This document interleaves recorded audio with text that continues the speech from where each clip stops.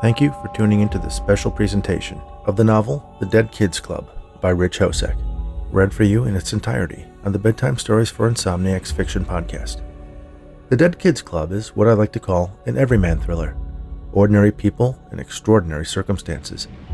It follows a divorced couple after the death of their son and asks the question, what would you do if the killer of your child got away with it? How far would you go to get the justice you deserve, the revenge you need? And how will you know when you're done? The complete book will be serialized over the next several months, between my usual short story episodes. I caution you that unlike most of the content on this podcast, The Dead Kids Club is a gritty thriller depicting scenes of graphic violence and mild sexual content.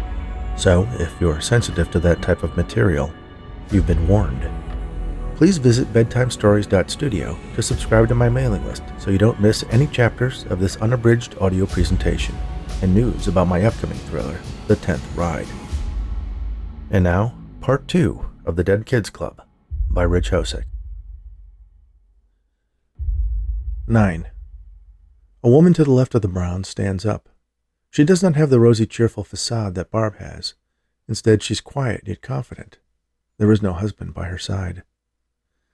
My son and husband were on a vacation, just the two of them. A father and son thing. My boy loved to fish. I never got it. Too boring for me. But my husband was thrilled to have a fishing buddy. They spent 2 weeks on a remote lake in Canada. It was Todd's dream trip. He was so excited about it. 2 weeks in the wild, sleeping in a log cabin, all day on a boat, no cell phones, no plumbing. I never thought a 10-year-old could be so enthusiastic about something that didn't involve electricity. Some in the group laugh. I tried to enjoy myself while they were gone. The house was finally clean for more than a day, and I had some girlfriends over to watch some chick flicks, and I was able to take a bath without worrying about being interrupted. When they got back to the base station, Todd called to tell me how many fish he'd caught. Steve emailed me about 100 photos. I still had a 2-day drive to get home, but hearing his voice and seeing how happy he was holding up a 2-foot trout. She pauses to gather herself. I got a call 2 days later from a hospital. They wanted me to come up right away. Steve and Todd had stopped at a little roadside diner for a couple of burgers. As much as Todd loved to fish, I don't think he liked eating it every day. The meat they got was tainted. The owner of the restaurant had been cited several times before, but never got around to fixing his freezer. Todd hung on till I got there. His last words to me were, "Did you see my fish, Mom?" Steve's last words were, "I'm sorry." The doctors told me if they had gotten help sooner, they might have made it. She takes a deep breath. They were so anxious to make it home that they weren't going to let a stomachache slow them down. Steve tried Pepto-Bismol, but at the motel that night when Todd had bloody diarrhea, he knew it was much more serious. He tried to drive both of them to a hospital. She tears up. But he was too weak, and he ended up driving into a ditch.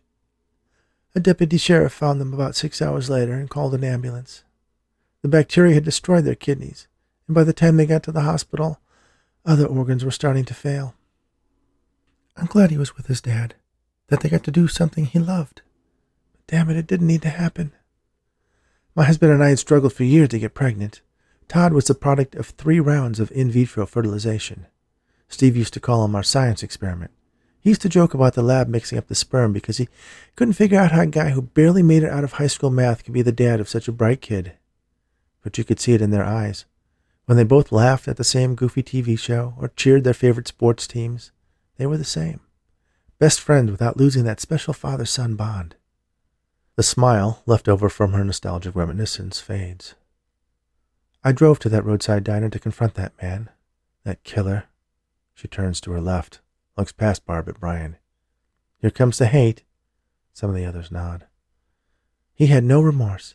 He didn't even apologize. Told me there was nothing wrong with his food. People ate it all the time. I found out he was poker buddies with the sheriff.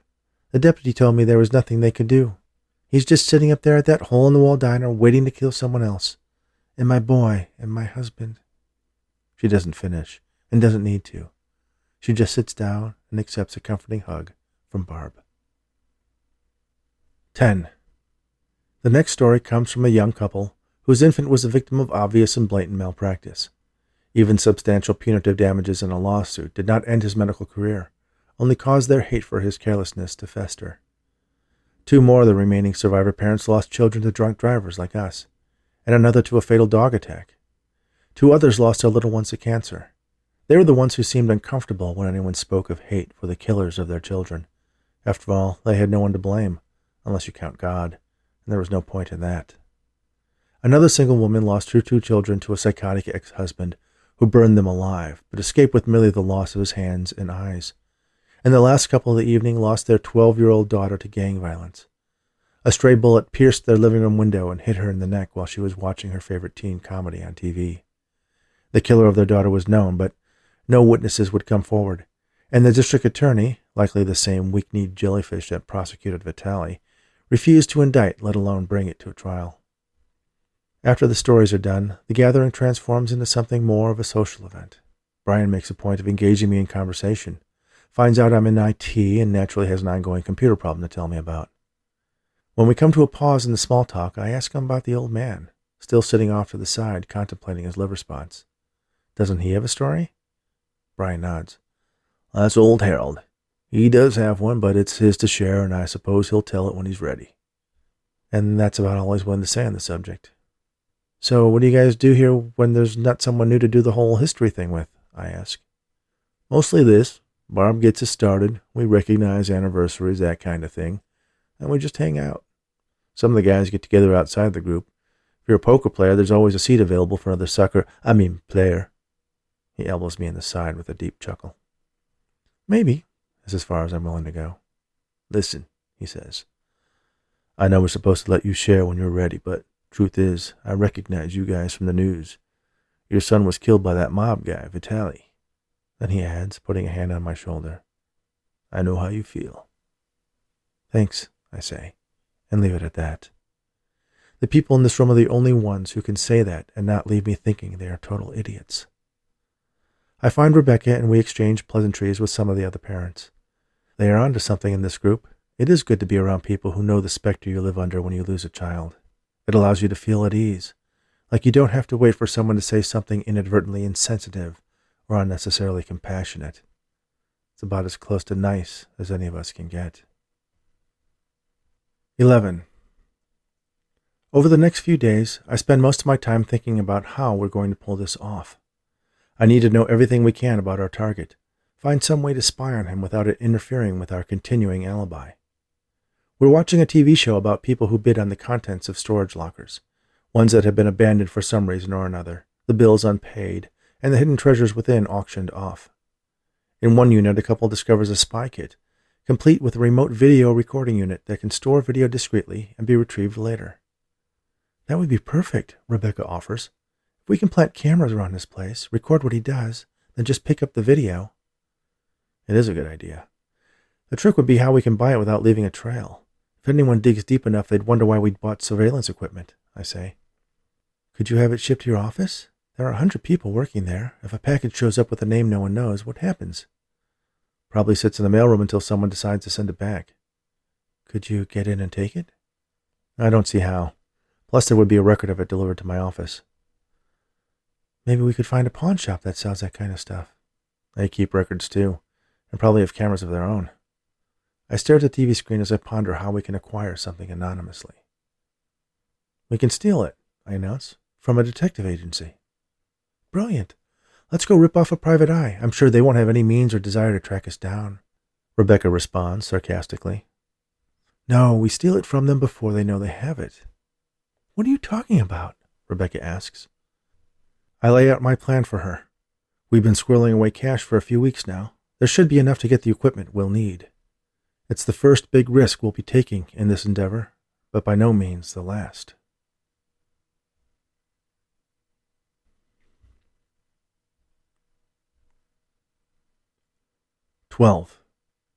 When I get to work, I lock myself in the server room, pull up my virtual machine, and anonymously shop for the equipment we'll need. The devices are remarkably affordable for what they are. Lipstick-sized cameras with enough memory for up to 24 hours of compressed video, and Wi-Fi radios to wirelessly transmit the data. I order 6 of them and request that they be shipped to the address of the private investigations firm that is on the 9th floor of my company's building, and pay for it using a PayPal account that has been funded by auctions on eBay, the money going through several imaginary buyers and sellers I had set up. I request the UPS shipping method and get a tracking number a few hours later. The order is timed to arrive on a day that Rebecca can be in the building. I check the tracking information several times a day. There is an option to request a specific delivery window, and I select an early one when I know there is very little activity at the investigation firm. On the expected delivery day, Rebecca is in the ladies' room between the elevators and the firm's office. From the break room in my office, I can see the delivery trucks arriving and entering the loading bay. I send a coded text message to Rebecca. The rest is up to her. We agree not to contact each other immediately after the pickup. It's not until I arrive home that evening that she shows me the box and the covert cameras inside. She tells me about her part of the mission. So, I stepped out of the ladies' room and stood in front of the office door. When I heard the elevator ding, I put my hand on the doorknob, then looked behind me at the UPS guy. I gave him a smile. He smiled back. I asked him, "Is that the package from Covert Systems?" He checked the return address, then nodded. "Great," I tell him. "I need to get that over to the surveillance site." He handed me the electronic clipboard thing. I scribbled something illegible. He asked for my last name, typed in the made-up one I gave him, and he wished me a good day. I started opening the package as he disappeared into the elevator. Then I took the stairs down and out to the parking lot. I got into my car and drove straight here. I don't know if I took a breath the whole time. It was kind of exciting. I connect one of the cameras to a charger, and we conduct a little experiment. She hides it on a shelf in the living room, and I use my old laptop to create an ad hoc Wi-Fi network to pull the video from the device. It works perfectly. We spend a few hours making sure all the devices are fully charged. That night, we take a long walk in the overcast gloom, foretelling a coming storm. We eventually wander out into the street where Vitaly lives. It's a fairly modest home, a sprawling ranch-style house, but well-appointed. Rebecca takes in a deep breath and assumes an air of calm that I try to match. We don't see his car either on the street or in his driveway. There are no lights on inside his house. There are no neighbors out. Good fortune is on our side. I reach up into a tree in front of his house and place a camera secured with a lump of putty aimed at his front door that will also capture activity in his garage. Then Rebecca and I each walk around separate sides of the house and look for other spots to plant the remaining cameras, to give us a glimpse around and inside his house. We meet in the rear. There is a gate that exits into the alley, and we walk through it like people who belong there. The cameras have motion detectors and will only record when there is something happening. According to the instructions, the battery should last a week in that mode. We must have patience. Things are going so well. 13. Sunday, we go to church. It is a Lutheran parish where we sent Nick for preschool. The congregation is small enough to notice a couple new faces, and the mother of one of Nick's preschool classmates recognizes Rebecca. She greets us, then offers her empty words of condolence, and introduces us to some others. No one asks why we are there, but it is clear they assume we are looking for spiritual solace. After the sermon, the pastor introduces himself. He remembers Nick from the preschool Christmas pageant, and as one would expect a minister to do, strikes the right tone by recalling a fond memory, but not pressing the issue. "I hope we'll see more of you," he adds. I assure him he will. There is a small reception we get pulled into in the basement. The room is divided into men on one side and women on the other. The preschool mom takes Rebecca aside, and one of the deacons takes it upon himself to introduce me to the inner circle. They talk mostly of when it will be warm enough to return to the golf course and ask if I play. The situation and conversation strikes me as a replay of the latter half of the support group. Only these people are not burdened by the death of their children. These are the people Rebecca and I might have been if Vitaly had never been born. 14. 2 days later, I returned to Vitaly's house with a laptop I acquired from a thrift shop. I had wiped and reformatted the hard drive and installed a hardened version of Linux developed for security nuts. I risked parking on the opposite side of the street to scan for the signals from the cameras. Most of them are easy to lock in on, and I quickly download the footage. The rest of them require me to make a slow drive down the alley. It seems none of them have been discovered. At home, I use the laptop to sort the videos by timestamp, and we go about the painstaking task of logging all the activity the cameras have captured. The work is wordless. I bring up each segment of footage. Rebecca writes it down on paper. When we are done, we transfer our written notes into an encrypted spreadsheet on the laptop and burn the paper, then flush the ashes down the toilet. Overkill, I know, but we are as careful as I can think to be. So far, our picture of Vitaly is getting more and more detailed. I have what information we knew about him from the trial and the events surrounding it, and I was able to hack into his Facebook account quite easily. His password was not very original. The letters on his license plate. CHKMGNT. Chick Magnet. We learned quite a lot from the videos. He has a job of sorts at one of his father's restaurants, the kind where he can come and go as he pleases and not screw things up too much. He drives a black Maserati, which he keeps in his unusually sparse garage. He doesn't do his own yard work, so he doesn't have any of the typical lawn care equipment or really anything except some golf clubs to crowd the space allocated to his car. His day starts around noon. He has a gym in his home with a variety of equipment where he works out after his morning cup of espresso. Around 2 or 3 in the afternoon, he heads out to work. He gets home well after midnight, and on one of the nights we recorded, he brought a girl with him, but she left around 2 in the morning by cab. There's an alarm company sign in the flower beds by his front door. That makes me second-guess doing it in his house, but a little snooping reveals that the company named on the sign went out of business a year ago. Perhaps it was left over from the previous owners. Regardless, it is likely the extent of his security system. I'm sure he thinks that anyone who would contemplate ripping him off knows who his father is and wouldn't dare try. In the videos, whenever he returns home, he doesn't unlock his door, he just opens it and walks in. We agree that we should watch him for a couple more weeks, but no more. Watching him enjoying his life, not a care in the world, makes us all the more anxious to end it. 15. Flipping through the latest issue of Popular Science, I come across an ad for a gadget that catches my eye. It is a GPS tracking device that can be hidden on a car and digitally record its comings and goings. I show it to Rebecca, and we discuss whether it would be worth risking another third-party delivery to acquire one. Probably not, but maybe we could check to see if something similar was available to buy for cash somewhere in the city. At work the next day, I used my encrypted virtual machine and a privacy-focused search engine to look for the device and come up with a list of retail stores that might sell it. I memorized the names and addresses of a few prospects that are outside my normal sphere of activity, but not too far away. On my way home, I drive by the first one and park a couple of blocks down the street. I walk back to the small electronics store, browse the aisles for about 10 minutes, and come up empty. I don't want to make myself stand out by asking for it, so I casually walk out and head back to my car. The second stop is a car stereo shop. I'm not as excited about my prospects there, but walk in anyway, and am rewarded by a display of the devices front and center. I pick one up along with a pair of windshield wipers, pay cash, and politely decline the clerk's offer to have someone replace my wiper blades for me. When I get home, Rebecca and I discuss the best way to plant the device on Vitaly's car. He has a private spot behind the restaurant where he spends his evenings pretending to work. Like his home, it is within walking distance of Rebecca's apartment. We decide to wait until after it gets dark. I plug the device, which consists of a featureless black box with a strong magnet on one side and a USB port on the other, into the laptop I use to download the surveillance camera video. Rebecca comes out of the kitchen, wiping her hands on a towel.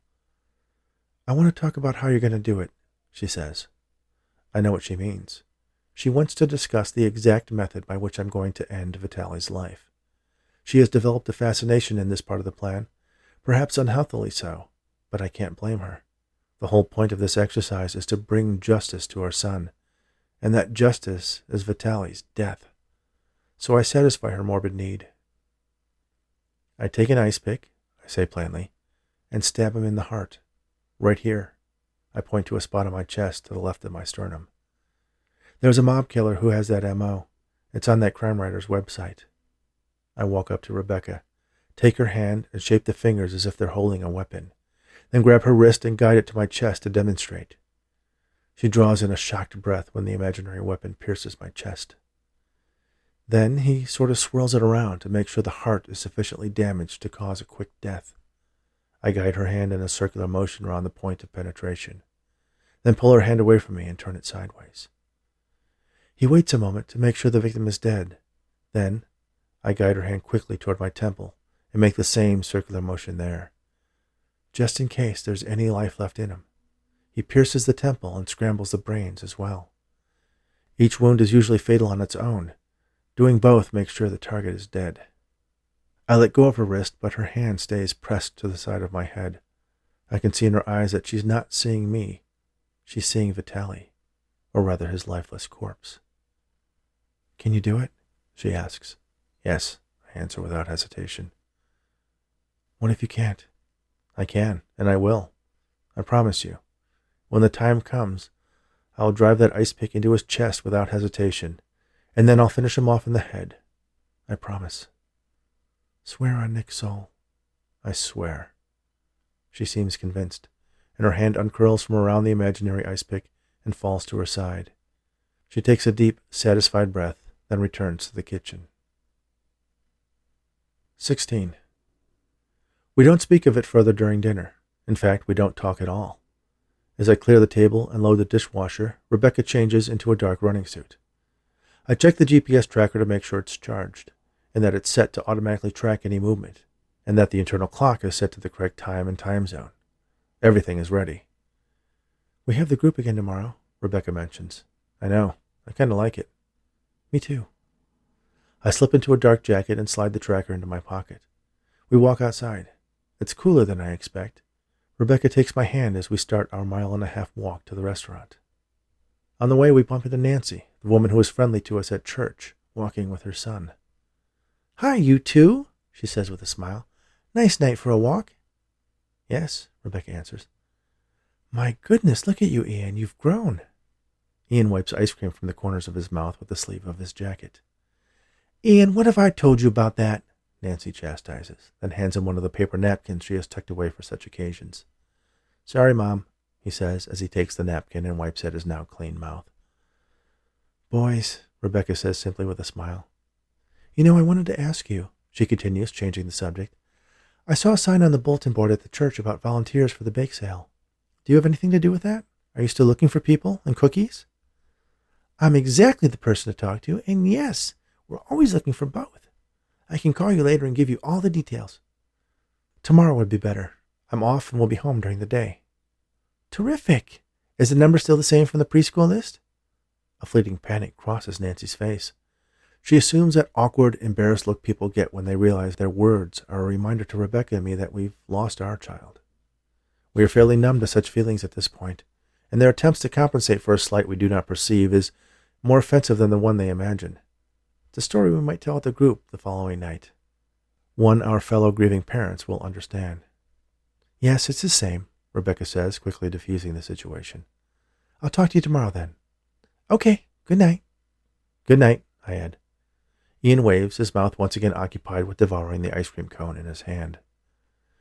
We each continue on our way. A few minutes later, Rebecca gives my hand a squeeze, and I notice a tear falling down her cheek. I wish we could kill him tonight, she says. We can't. I know. 17. We reach the restaurant and walk around the corner to the back. On our first pass, there are a couple of busboys hanging out by the dumpster near where Vitali's car is parked. We stroll down the alley. They take notice of us in passing, but then continue their conversation and smoking their cigarettes. We walk around the block and enter the alley again. This time, I proceed alone, take off my jacket, and drape it over my arm in the hope that if the busboys see me again, they won't recognize me as half of the couple that just walked past. The busboys are gone. I scan the back of the restaurant for security cameras and check Vitali's car to make sure there is no alarm engaged. Everything is clear. This hubris works to our advantage. I whistle a signal to Rebecca, and she continues to look out as I slide under the back of Vitali's Maserati and attach the tracker to an exposed piece of steel. It clings tightly, and I slide back out, give Rebecca a nod, and we continue our stroll down the alley. My heart races. Rebecca seems calm and collected. Are you all right? She asks. I nod. Just adrenaline. She smiles at me as we make our way back onto the main street and head in the direction of her apartment. I slip my jacket back on, and Rebecca slips her arm around mine, leaning her head against my shoulder for a moment, and we finish our walk in silence. It's not lost on me how perverse our relationship has become. We have formed a bond centered around revenge. We spend our time planning the murder of the man who murdered our son. At some point during this journey, there's going to be blood on our hands. Vitali's blood. Rebecca looks up at me as if reading my thoughts. I smile at her. She squeezes my arm, reassured. 18. My boss calls me into his office. The first thing that comes to mind is that he's discovered my secret virtual machine and has somehow been tracking my carefully hidden online activities. This is, of course, ridiculous. I know what I'm doing, and I've covered my tracks completely. Everything I've done dead ends on a server somewhere in Finland that guarantees a completely anonymous proxy. Some Finns, at least, really value their online privacy. Still, as illogical as my concerns may be, I can't help wondering if there isn't something I have missed. "Have a seat," he offers. I sit in one of the pair of chairs in front of his desk. "Is anything wrong?" I ask, because that's what I would ask even if I wasn't planning a revenge killing in my company's server room. "No, not at all. Quite the opposite. We're really very happy with the way things are working out. I want to offer you a full-time position again. You can pick up right where you left off. Seniority, vacation, pay grade, benefits. We'll call the gap a leave of absence. I've gotten approval from the CIO. He was glad to hear you're back on track." I feel back on track. It's good to be back at work. I mean, some days it's still not too easy to get out of bed, but I'm glad I have this place. There are good people here. "There are," he agrees. There's a pause. "I understand if you need time to think about it." "Oh, goodness, no. I don't need any time. Absolutely. I'd love to come back." That's what a normal, non-homicidal guy would say, isn't it? "Yes, thank you." He rises and offers his hand. I stand and shake it, smiling appreciatively. "Great. HR will have some paperwork for you, and as of Monday, you'll be a regular employee again." "That's great. Thank you so much. By the way, Sally and I are still waiting for you and Rebecca to accept that dinner invitation." "Soon, I promise. We're still in, I guess, a kind of second honeymoon phase." He smiles knowingly. "Well, don't want to step on that, but don't put it off too long or Sally will have my head." "You got it, boss." As he walks me to the door, he asks a few perfunctory questions about the projects I'm working on, and I give him a few ideas for improvements in some of the automated processes. That makes him happy. Just to reassure myself, I return to the server room and casually look around. My paranoia that security cameras have been added without my knowledge is laid to rest. It seems I have indeed genuinely earned their trust, and my job back. It's not some sort of trap to stop our plan. Regardless, I stay off my virtual machine for the rest of the day. 19. At group, there are a few members who we did not meet the previous meeting, and we get their obligatory testimony. First is a couple whose son was the victim of another drunk driver, an irresponsible middle-aged woman who actually drove her own kid to school with a .14 blood alcohol level. Then on her way home, she raced at 50 miles per hour through the school zone and hit their child while he was riding his bike to the same school. She got an expensive lawyer and probation. The other is another single woman, Joan, who's in her late 60s. Joan's husband had passed away earlier that year, and she seemed happy that he was with their daughter, who had died of an alcohol and drug overdose incurred during a sorority initiation. The daughter had passed over 30 years ago, but Joan didn't find the group until 20-some years later. Barb asks if there's anyone who wants to talk about anything that happened over the past week that they might want to share. Rebecca considers for a moment telling the story of Nancy and her family, but then breathes a sigh of relief when Amy, the woman who lost her son and husband to acute food poisoning, speaks up. "I drove up there last weekend," she begins, "to the roadside diner where it happened. Every time I tell the story here, I get the urge to go back and see if he's out of business yet, or better, dead. The restaurant is still there. There's a sign out front, one of those chalkboard things that fold out, and scribbled on it was, 'Best burgers in the state.'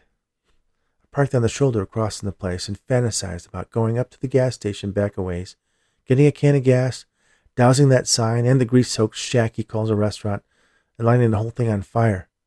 I even imagined him running out wrapped in flames, screaming for someone to put him out, screaming in pain. He did come out, sadly not on fire. I noticed my car parked there and me staring at him through the glass. I know he recognized me because a little while later a deputy sheriff drove up behind me and walked up to my car window. He urged me to move along.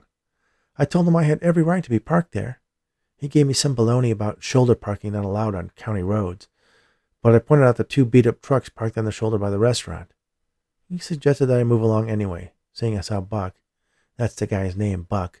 Like, and fuck you very much, Buck Cooper, for killing my family. How Buck might take my presence there personal and do something like take a bat to my headlights or slash my tires. I got the distinct impression that Buck had done that before, and that the deputy was sincerely concerned for my safety, not Cooper's complaint. So I promised him I'd move on. He got back into his car and waited until I started mine up and drove away. I thought about going back, but I don't think I could have stood another moment of knowing he was there, breathing, eating, living. Barb pats Amy on the knee. Amy looks directly at her. I'm sorry, Barb. It's another hate day for me.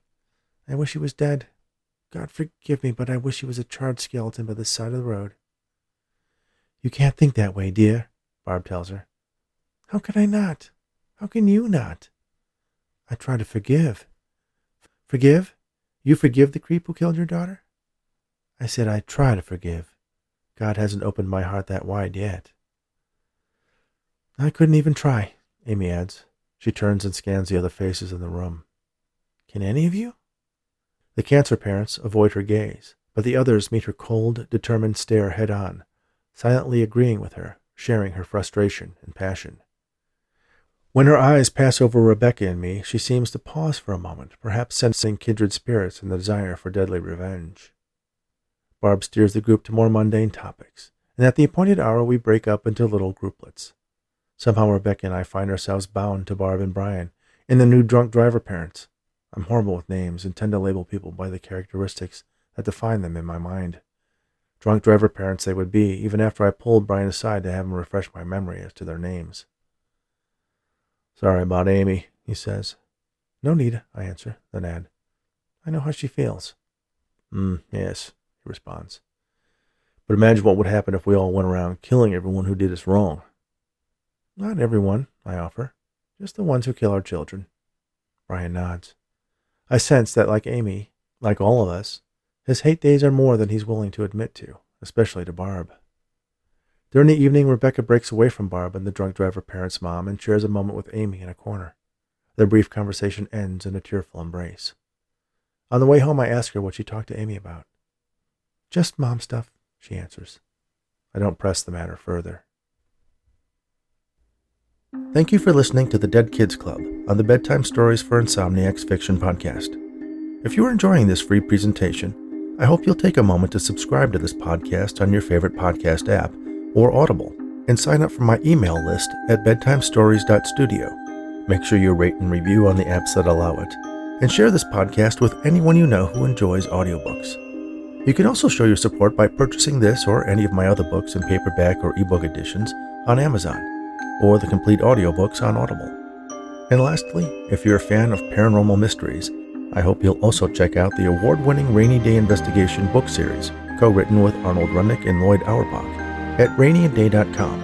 That's RANEYANDAYE.com. Thanks again, and all the very best.